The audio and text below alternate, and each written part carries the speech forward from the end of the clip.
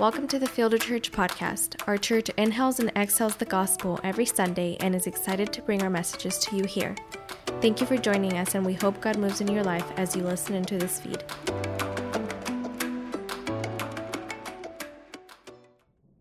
Hey guys, so grateful for this opportunity to share God's Word with you. And right now, if you're watching this, you might be at the Pioneer campus, you might be at the Grand Prairie campus, you might be at the South Oaks campus, or you might be a part of our online campus.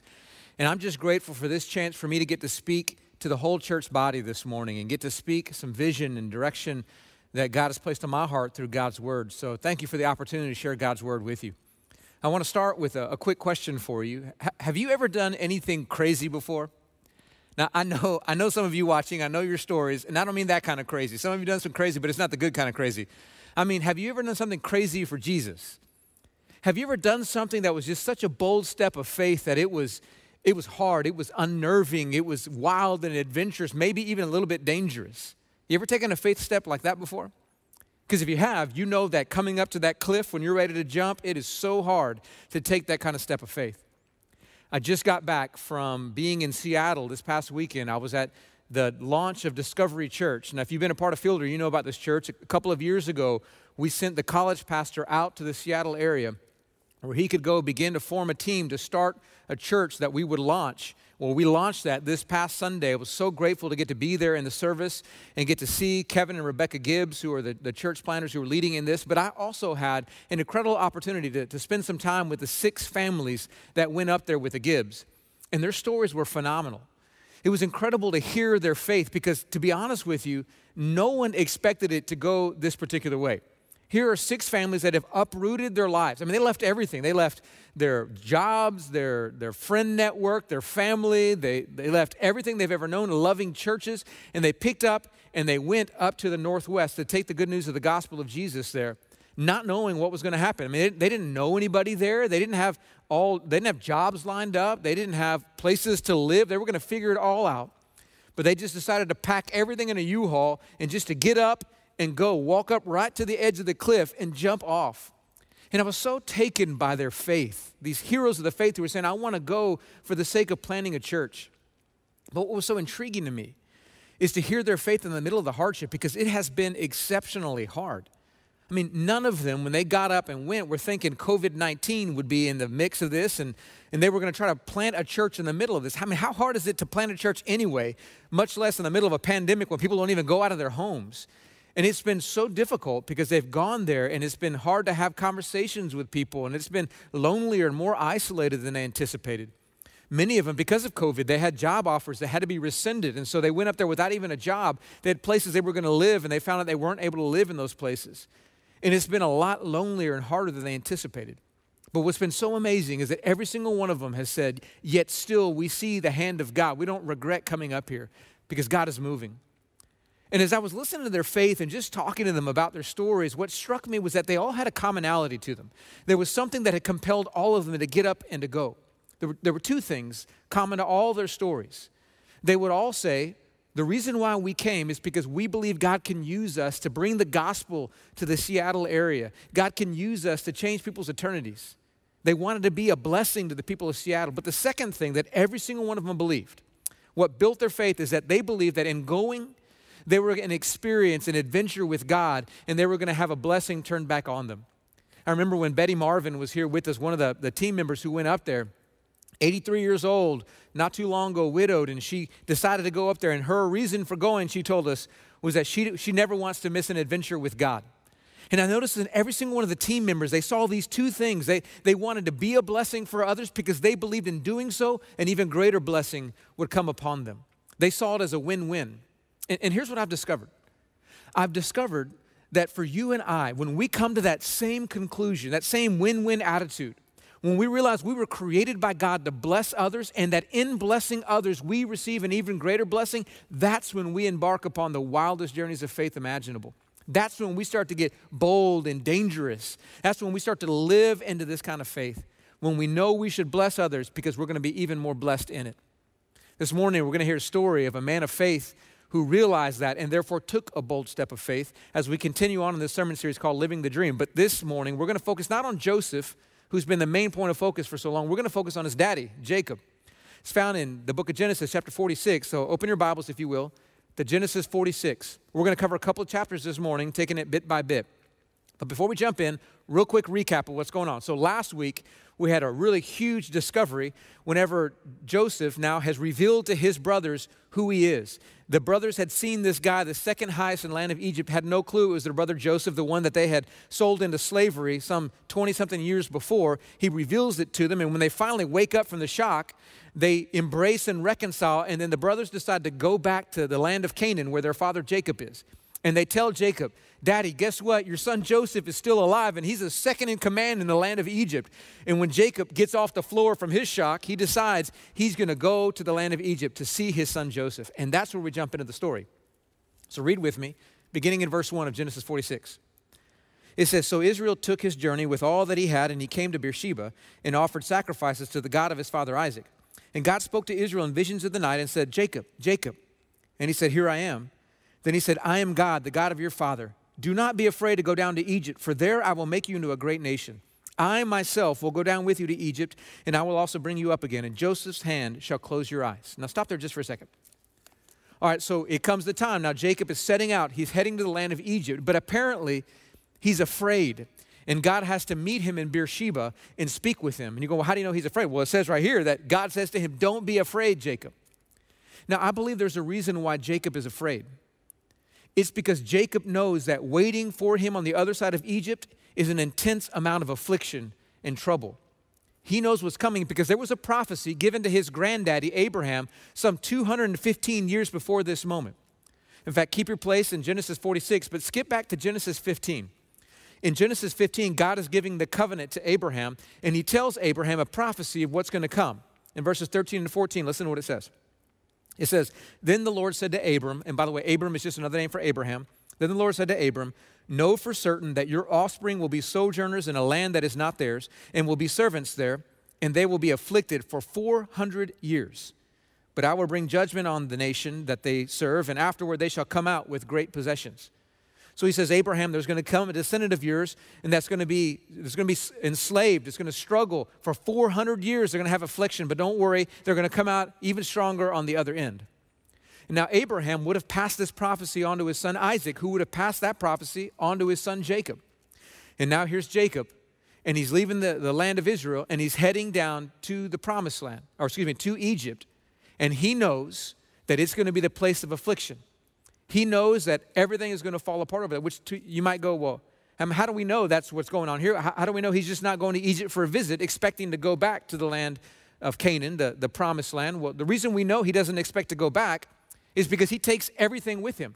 He doesn't leave anything back in the promised land. In fact, as we keep on reading the story, verses 5 through 27, you're going to see that he doesn't leave a speck of dust back in the land of Canaan. Every bit comes with him. Now, before we read these verses, let me go ahead and forewarn you, there's a whole lot of names. It's going to get kind of crazy, but there's a reason why it's all in there. He's trying to show the clean break he makes with the promised land. Let's jump in, verse 5. It says, Then Jacob, by the way, Jacob and Israel are just the same person. This is interchangeable names. Then Jacob set out from Beersheba. The sons of Israel carried Jacob their father, their little ones and their wives in the wagons that Pharaoh had sent to carry him. And they also took their livestock and their goods, which they had gained in the land of Canaan, and came into Egypt. Jacob and all his offspring with him, his sons and his sons' sons with him, his daughters and his sons' daughters, all his offspring he brought with him into Egypt. Now these are the names of the descendants of Israel who came into Egypt, Jacob and his sons. Now what he's going to do, he's going to list them one by one and tell all the sons and their children that came with him. Reuben, Jacob's firstborn. And the sons of Reuben, Hanok, Palu, Hezron, and Carmi. The sons of Simeon, Jemuel, Jamin, Ohad, Jachin, Zohar, and Shual, the son of a Canaanite woman. The sons of Levi, Gershon, Kohath, and Merari. The sons of Judah, by the way, we've heard the sons of Judah, Onan, Shelah, Perez, and Zerah. If you don't remember Perez and Zerah, go back and read the story. And it says, But and Onan died in the land of Canaan. And the sons of Perez were Hezron and Hamul. And the sons of Issachar, Tola, Puvah, Job, and Shimron. The sons of Zebulun, Sered, Elon, and Jalil. And these are the sons of Leah, whom she bore to Jacob in Padan Aram, together with his daughter Dinah. Altogether, his sons and his daughters numbered 33. So we have 33 now from Leah. Now, there were 4 people that Jacob was married to. You had the 2 wives and the 2 concubines. So we've done Leah. Now we're going to keep on going. Verse 16. The sons of Gad, Ziphion, Haggi, Shuni, Esbon, Eri, Arodi, and Areli. The sons of Asher, Imnah, Ishva, Ishvi, Beriah. By the way, don't name your kids Imnah, Ishva, Ishvi. I can just imagine the Imnah, Ishvi, you there, come over here. It's going to be really hard to keep track of their names, but for whatever reason, Asher did it. Imnah, Ishva, Ishvi, Beriah, and Sarah, their sister, and the sons of Beriah, Heber, and Malchiel. And these are the sons of Zilpah, whom Laban gave to Leah, his daughter. And these she bore to Jacob, 16 persons. So now we're up to 49. Keep on going. The sons of Rachel, Jacob's wife, Joseph and Benjamin. And to Joseph in the land of Egypt were born Manasseh and Ephraim, whom Asenath, the daughter of Potiphar, the priest of On, bore to him. And the sons of Benjamin, by the way, Benjamin was exceptionally prolific. Sons of Benjamin, Bela, Becher, Ashbel, Jerah, Naaman, Ehi, Rosh, Muppim, Huppim, and Ard. I'm going to name my kids Muppim and Huppim because those are awesome names. These are the names that he gave them, and these are the sons of Rachel who were born to Jacob, 14 persons in all. So now we're up to 63. And then it says, verse 23, the sons of Dan, Hushim, and the sons of Naphtali, Jaziel, Guni, Jezer, and Shelam. And these are the sons of Bilhah, whom Laban gave to Rachel his daughter, and these she bore to Jacob, 7 persons in all. All the persons belonging to Jacob who came into Egypt, who were his own descendants, not including Jacob's sons' wives, were 66 persons in all. And the sons of Joseph, who were born to him in Egypt, were 2. All the persons of the house of Jacob who came into Egypt were 70. Now stop there.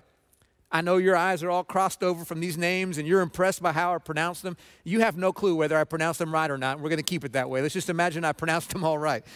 But there's a reason why he listed all these names. Why go through this big list? Because he's trying to show the number 70.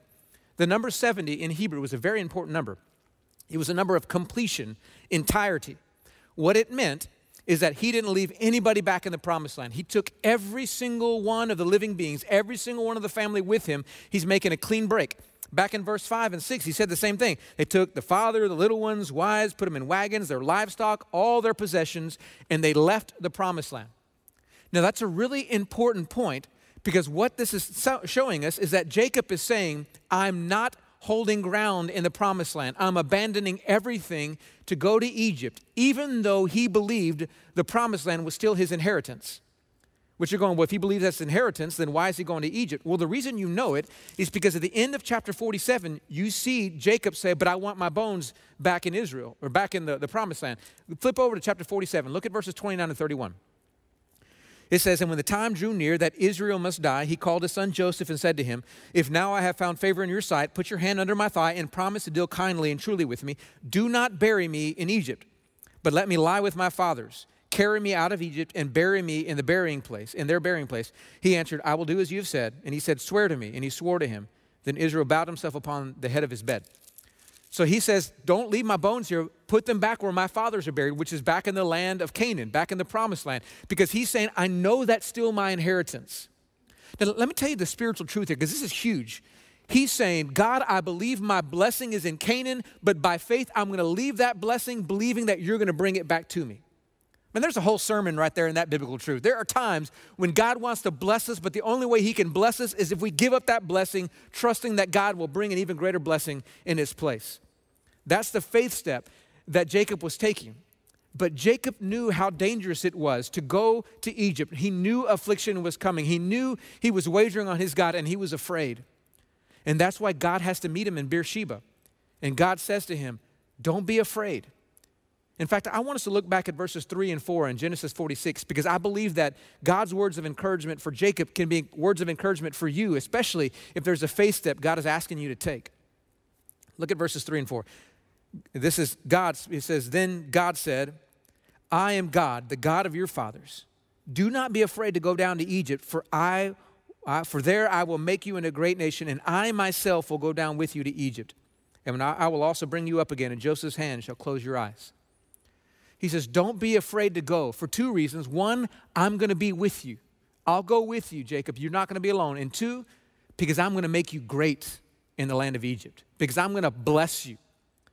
This was a huge promise that God was giving to Jacob. It's a promise that's actually really similar to a promise he gave to his granddaddy Abraham. Again, the wording is strikingly similar to Genesis chapter 12. So again, keep your place in Genesis 46 and flip over to Genesis chapter 12. Look at verses 1 and 3. Because in a very similar scenario, God tells Abraham, I want you to go to a different land, and listen to what he says to him. Chapter 12, verse 1. Now the Lord said to Abram, which is another name for Abraham, Go from your country and your kindred and your father's house to the land that I will show you, and I will make of you a great nation, and I will bless you and make your name great so that you will be a blessing. I will bless those who bless you, and him who dishonors you I will curse, and in you all the families of the earth shall be blessed. So he says to Abraham, get up and go to the land. He knows Abraham is afraid to leave everything behind. He says, get up and go. And he says, I'm going to bless you. I'm going to make you great. I'm going to make your name great. This is the very same promise that he's making over in Genesis 46. He's reiterating the promise to Jacob that he had made to Abraham 215 years before. He says, I'm going to be with you. I'm going to make you great. Go. But Jacob knew that there was a greater level of this blessing than right here, because Abraham, when he had received this promise from God, he passed it on to his son Isaac, who passed it on to his son Jacob. So Jacob knew that he was going to be made great, but the purpose behind that greatness was so that he could be a blessing. Remember what it says. God said to Abraham, I'm going to make you great so that you will be a blessing. And he says, I'm going to bless those who bless you, and in you all the nations of the earth will be blessed. Now, Jacob knew this was God's greater plan. So when God says to him right here, I'm going to make you great in the land of Egypt, Jacob knew there was a purpose behind that. He was making him great so that Jacob could be a blessing to all the nations, even Egypt. And Jacob's about to be tested on that. Will he choose to be a blessing even to Pharaoh, even to Egypt? And as we continue on the story, we're going to see he struggled a little bit with it. So picking back up in Genesis chapter 46, verse 28, listen to what comes next. It says, he had sent Judah, talking about Jacob, had sent Judah ahead of him to Joseph to show the way before him in Goshen. And they came into the land of Goshen. Then Joseph prepared his chariot and went up to meet Israel, his father, in Goshen. And he presented himself to him and fell on his neck and wept on his neck a good while. And Israel said to Joseph, now let me die, since I have seen your face and know that you are still alive. Now stop there for a second. So here now is Jacob, and he hasn't seen his son Joseph in so long. It's been 25 years or so since he's seen his son Joseph, thought he was dead, and now he gets to see him face to face. And all Jacob can say is, you can take me now, Lord. I've finally gotten the blessing I've been looking for all these years. Jacob has been incredibly blessed by his God to see his son Joseph, and he's ready to go, but God doesn't let him go. Because remember, God chose to bless Jacob so that Jacob would be a blessing. And Jacob still needed to step into that. And you're going to see him forced to do so in the next few verses. So we keep on going in the story, verse 31. Joseph said to his brothers and to his father's household, I will go up and tell Pharaoh and will say to him, my brothers and my father's household who were in the land of Canaan have come to me. And the men are shepherds, for they have been keepers of livestock, and they have brought their flocks and their herds and all that they have. And when Pharaoh calls you and says, what is your occupation? You shall say, your servants have been keepers of livestock from our youth even until now, both we and our fathers, in order that you may dwell in the land of Goshen. For every shepherd is an abomination to the Egyptians. Now, by the way, that little point right there that every shepherd is an abomination is going to be important, because that means that Jacob, who's a sheep herder, a father of sheep herders and shepherds, he's going to stand before the Pharaoh, and he knows he's an abomination to the Pharaoh. That's going to make it even harder for him to try to be a source of blessing, but he does it as we keep on going. Chapter 47, verse 1. So Joseph went in and told Pharaoh, my father and my brothers with their flocks and herds and all that they possess have come from the land of Canaan, and they're now in the land of Goshen.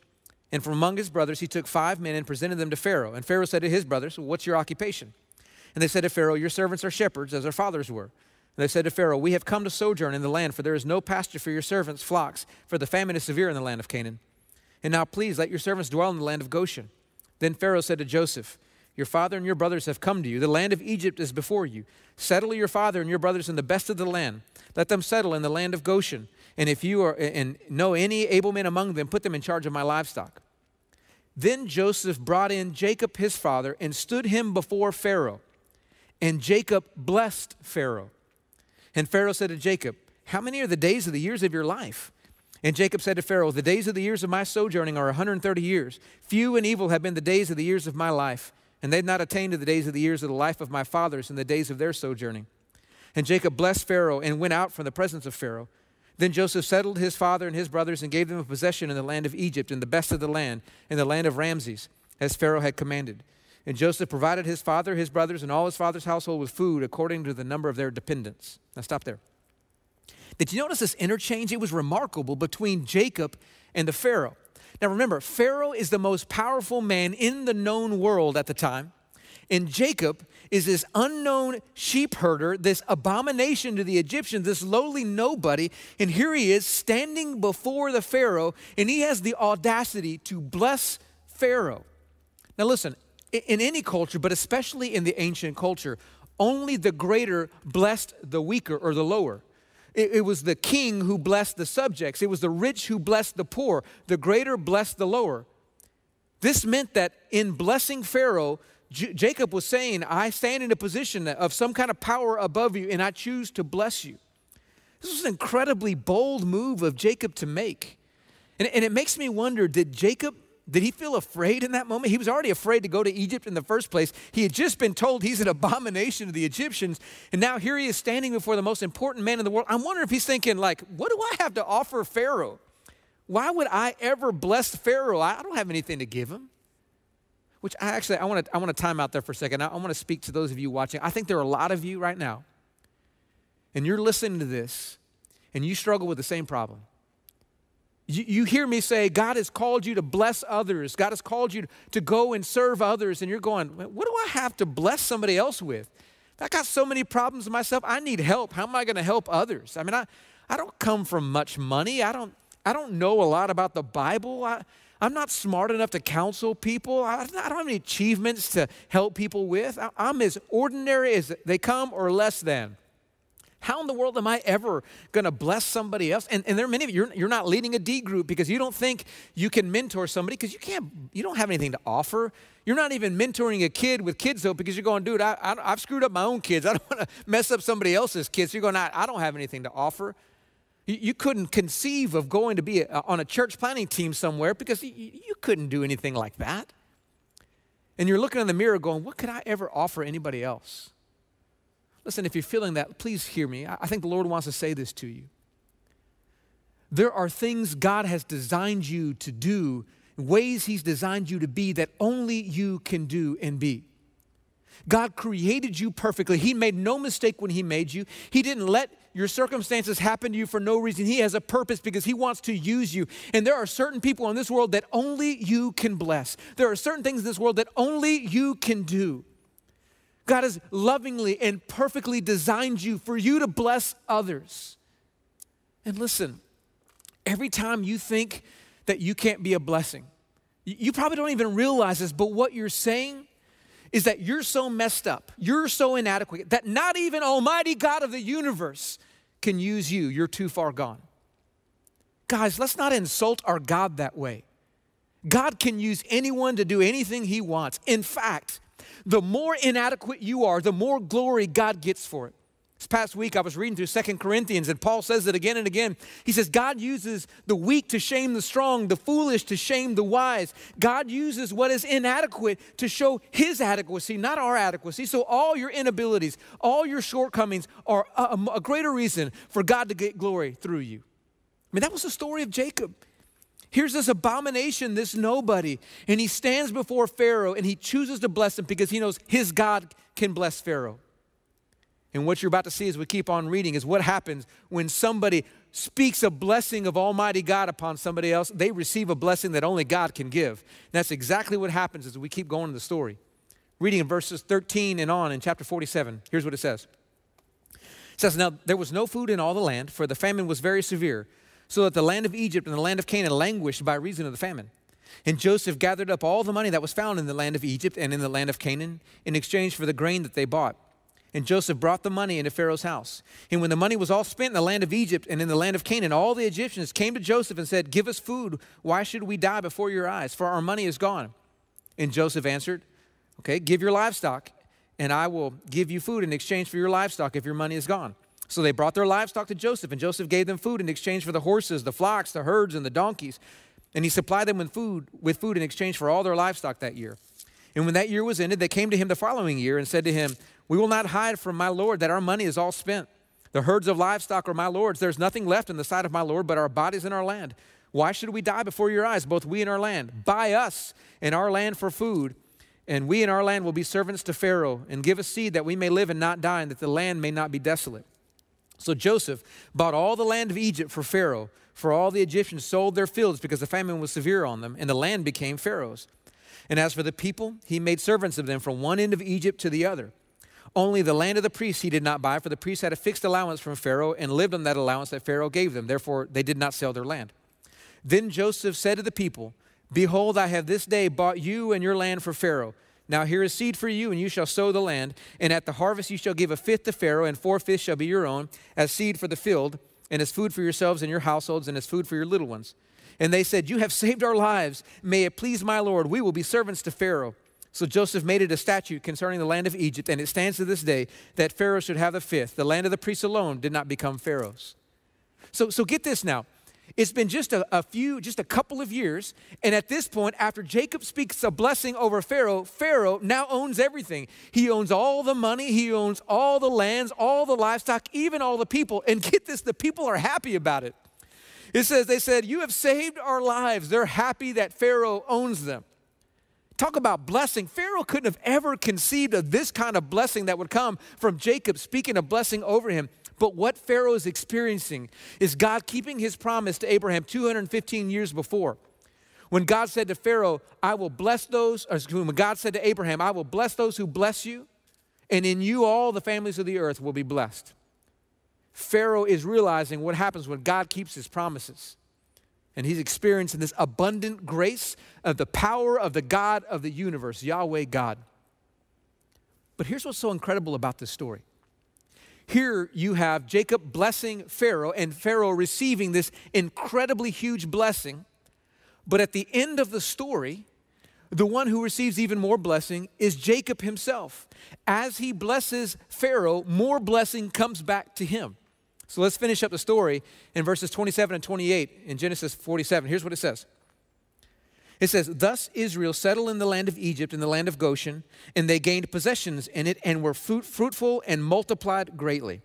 And Jacob lived in the land of Egypt 17 years. So the days of Jacob, the years of his life, were 147 years. So it says that at the end of the day, here's Jacob, and he's worked to bless Pharaoh, and in return for that, he gets blessed immeasurably more than he was before. He was in the land of Canaan, and they had some fields. Now they're in the land of Goshen. It's the best of the land of Egypt, and they have plenty of room for all their flocks to feed and all their family to spread out. And it says they gain tons of possessions. They are getting richer and richer, and it says they are fruitful and they multiply. Within this 400-year period that they're in Egypt, they go from this tiny little tribe of 70 people to a nation of millions by the time they leave under Moses to go back to the promised land. God blesses them immensely. And as Pharaoh is blessed and as they blessed Egypt, they get more and more blessing for themselves. And I think there's this incredible principle that you and I can learn from this whole thing. What we can learn is what I said at the very beginning, that when we live for the blessing of others, more blessing comes back upon us. That our greatest blessing is found not in pursuing blessing for ourselves, but pursuing blessing for others, because when we bless them, we find ourselves even more blessed. That's why Jesus says it's more blessed to give than to receive. That's why we look out for the interests of others before ourselves, while we do for others what we would want them to do for us. Because when we live that way for them, even more blessing comes upon us. But listen, that's totally counterintuitive. That's not the way we typically think. You know, we need this book to explain that to us, because typically our sin nature is, I'm going to accumulate for myself. If I want to be blessed, I got to cut out the middleman. I don't need God in this thing. I'll just pursue blessing for myself. That seems wisest to us. And yet faith tells us, and this book tells us, that no, that's not the way, because we don't even know how to bless ourselves. God knows how to bless us more, and when we'll trust him and we'll seek the blessing of others, God will take charge of blessing us, and that blessing will be more than we could ever even imagine. The question is, will we receive that by faith? You know, I'm so amazed by this team that went up to Seattle, because I see them living this out. I see them recognizing their greatest blessing is coming even in the middle of the hardship and the difficulty of taking this faith step, of living for the blessing of the people in Seattle. So I got to sit with them around the house and just hear some of their stories and pray with them. And some of the things I told you earlier in the service, they're true, that they've suffered immensely. There's a lot of affliction that they couldn't have ever conceived of. They didn't know that COVID was going to happen. They didn't know the hardships that were going to take place. They didn't know they weren't going to have their apartment. They didn't realize how cold people would be in a time of COVID. They didn't realize many of them would have babies and they would feel all alone, not have their family support system with them. They wouldn't have the income, and they're struggling through this, trying to plant a church. And it's been very, very hard for them to go through all this. and they feel the weight and the press of it. They didn't lie, and they realized it could get harder before they see any fruit from this church. But every single one of them told me without fail, they do not regret at all going to Seattle. And here was the reason they said. They said, we know that God is building us just as much as he's building a church. We know that God is blessing us because he's showing us his power right now, and we're better for it. None of them regrets going up there. Every single one of them said, we are so glad we came, and we can't wait to see what God does. What they're realizing is that even in the hardship, even in the, according to Jacob, 400 years of affliction and difficulty, even in the middle of things not going the way we would want them, God he's going to do miracles in us. He's going to show us his power. He's going to do his greatest work, and his greatest work is inside of us. When we work for the blessing of others, God works to bless us by changing us and growing us and showing us his infinite power when we trust him. It's a win-win when we walk according to his way instead of our own way. So my question for you is, do you believe that? Are you willing to take that kind of radical step of faith? So I believe God is calling some of you to a step of faith, and you're struggling with it. You're like Jacob. You're afraid to go. You're saying, listen, I don't know if I should go there. I know affliction is waiting for me. It's going to be hard, and you're stuck in Beersheba right now, not sure if you should go, and God is speaking to you saying, don't be afraid. Look, I know right now you're wondering, should I adopt this child or not? Should I go into foster parenting or not? And I'm afraid because I know it could be harder than I expected, and I don't know if I should do it or not, and you're afraid. Maybe God is telling you that he's calling you to start a ministry, and you're scared to death of how much it may cost and how much time it may take in you, and you don't know if you have the energy to give to it, and you're scared. Maybe God's telling you to volunteer somewhere, to serve some way. Maybe God is saying to you, you're supposed to be a part of a church planting team, to go up with the Gibbs in the Seattle area, to go with the Houks in San Diego, to go somewhere else. And you're saying, I don't know if I could do this. I don't know if I have the skills to do this. I don't know, and you're scared. And God is wanting to say to you right now, don't be afraid. I'll be with you. And trust me, I'll bless you. I'll make life great in my way. Even if it's not your way, even if it's hard, I'll show you my power. Will you trust me? Listen, maybe Jacob's story isn't enough. Maybe you're going, okay, I hear that, but I'm still afraid. Well, listen, if you're still afraid, I want you to know Jacob's story points to a much greater story. A much greater story of somebody who had to walk in something that was even more terrifying than Jacob had to walk into. But it was actually a descendant of Jacob, somebody that would come from his line, a Messiah.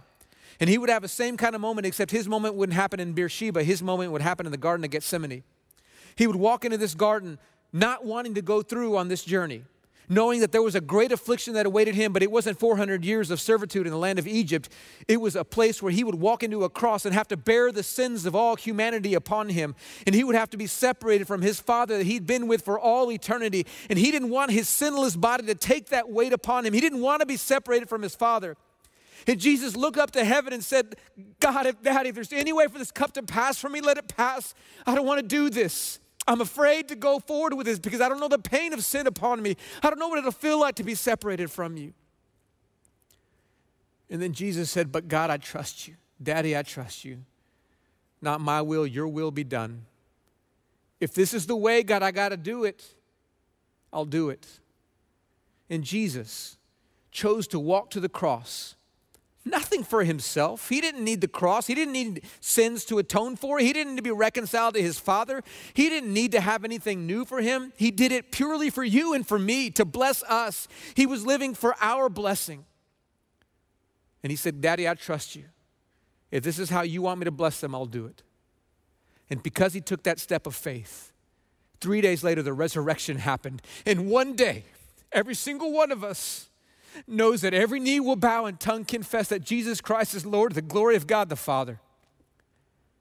Jesus believed it was going to be worth it, that more blessing would come upon him when he lived for the blessing of others. And Jesus says, I've shown you what it means to trust the Father. Would you trust me enough to do it too? I believe there's some of you watching this right now. And you've just never come to that place of faith to say, God, I trust you. I trust you with my life. There are some of you, and you know Jesus is calling you to come obey him and to follow him and to serve him, but you're scared. What's it going to cost? What's God going to make me give up? How's my life going to change? Am I ready? Am I even good enough for this? And here's what the Father's saying to you. Trust me.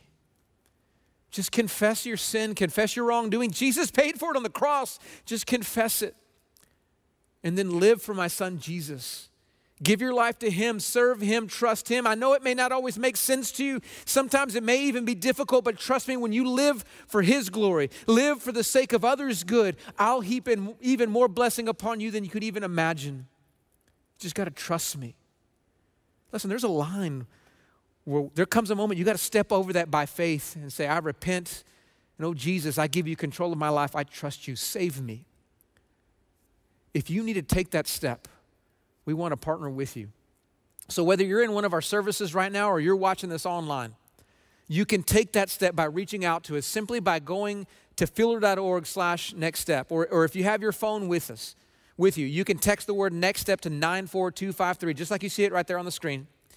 And when you go there, there's a quick form that just lets us know how we can minister to you. You may be ready to follow Christ. You can just indicate that.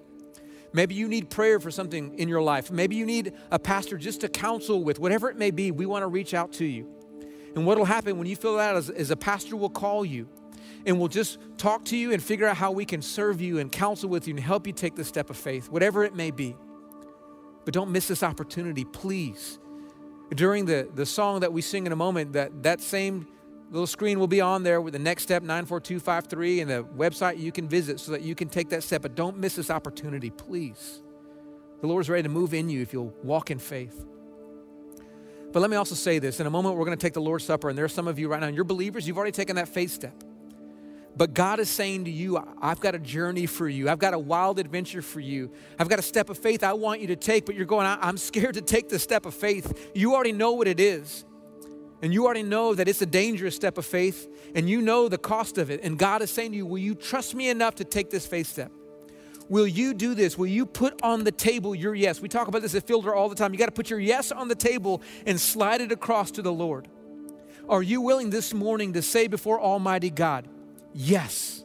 Yes, I'll go where you tell me to go. Yes, I'll do what you tell me to do. Yes, I'll sacrifice what you tell me to sacrifice. I don't understand how this is going to work out, but I believe, God, that you will bless me when I walk in obedience and live for the blessings of others. Maybe you already know what it is. Maybe you have no clue what it is. The greatest step of faith you can take is to say, God, I don't know what you want me to do, but yes, I slide it across to you. In a moment, we're going to take the Lord's Supper after this next song. And when we take the Lord's Supper, we're going to look at the sign, the symbol of this faith step. The Lord's Supper is a picture of what Jesus did when he said yes to the Father. I will bleed and die for my people. But before we take that, we as people of faith have to be willing to say yes. You may need to, right there, if you're in your living room, get on the floor. If you're in one of the worship services, maybe you need to bow down where you are or go to one of the steps and say, God, I give this to you. My yes is to you. Whatever you need to do, prepare your heart. But say yes to the Lord. I trust you. And when you're done with that moment, with that wild adventure of saying yes, then we'll gather back together and we'll celebrate the Lord's Supper. But now as you prepare to worship, get your heart ready.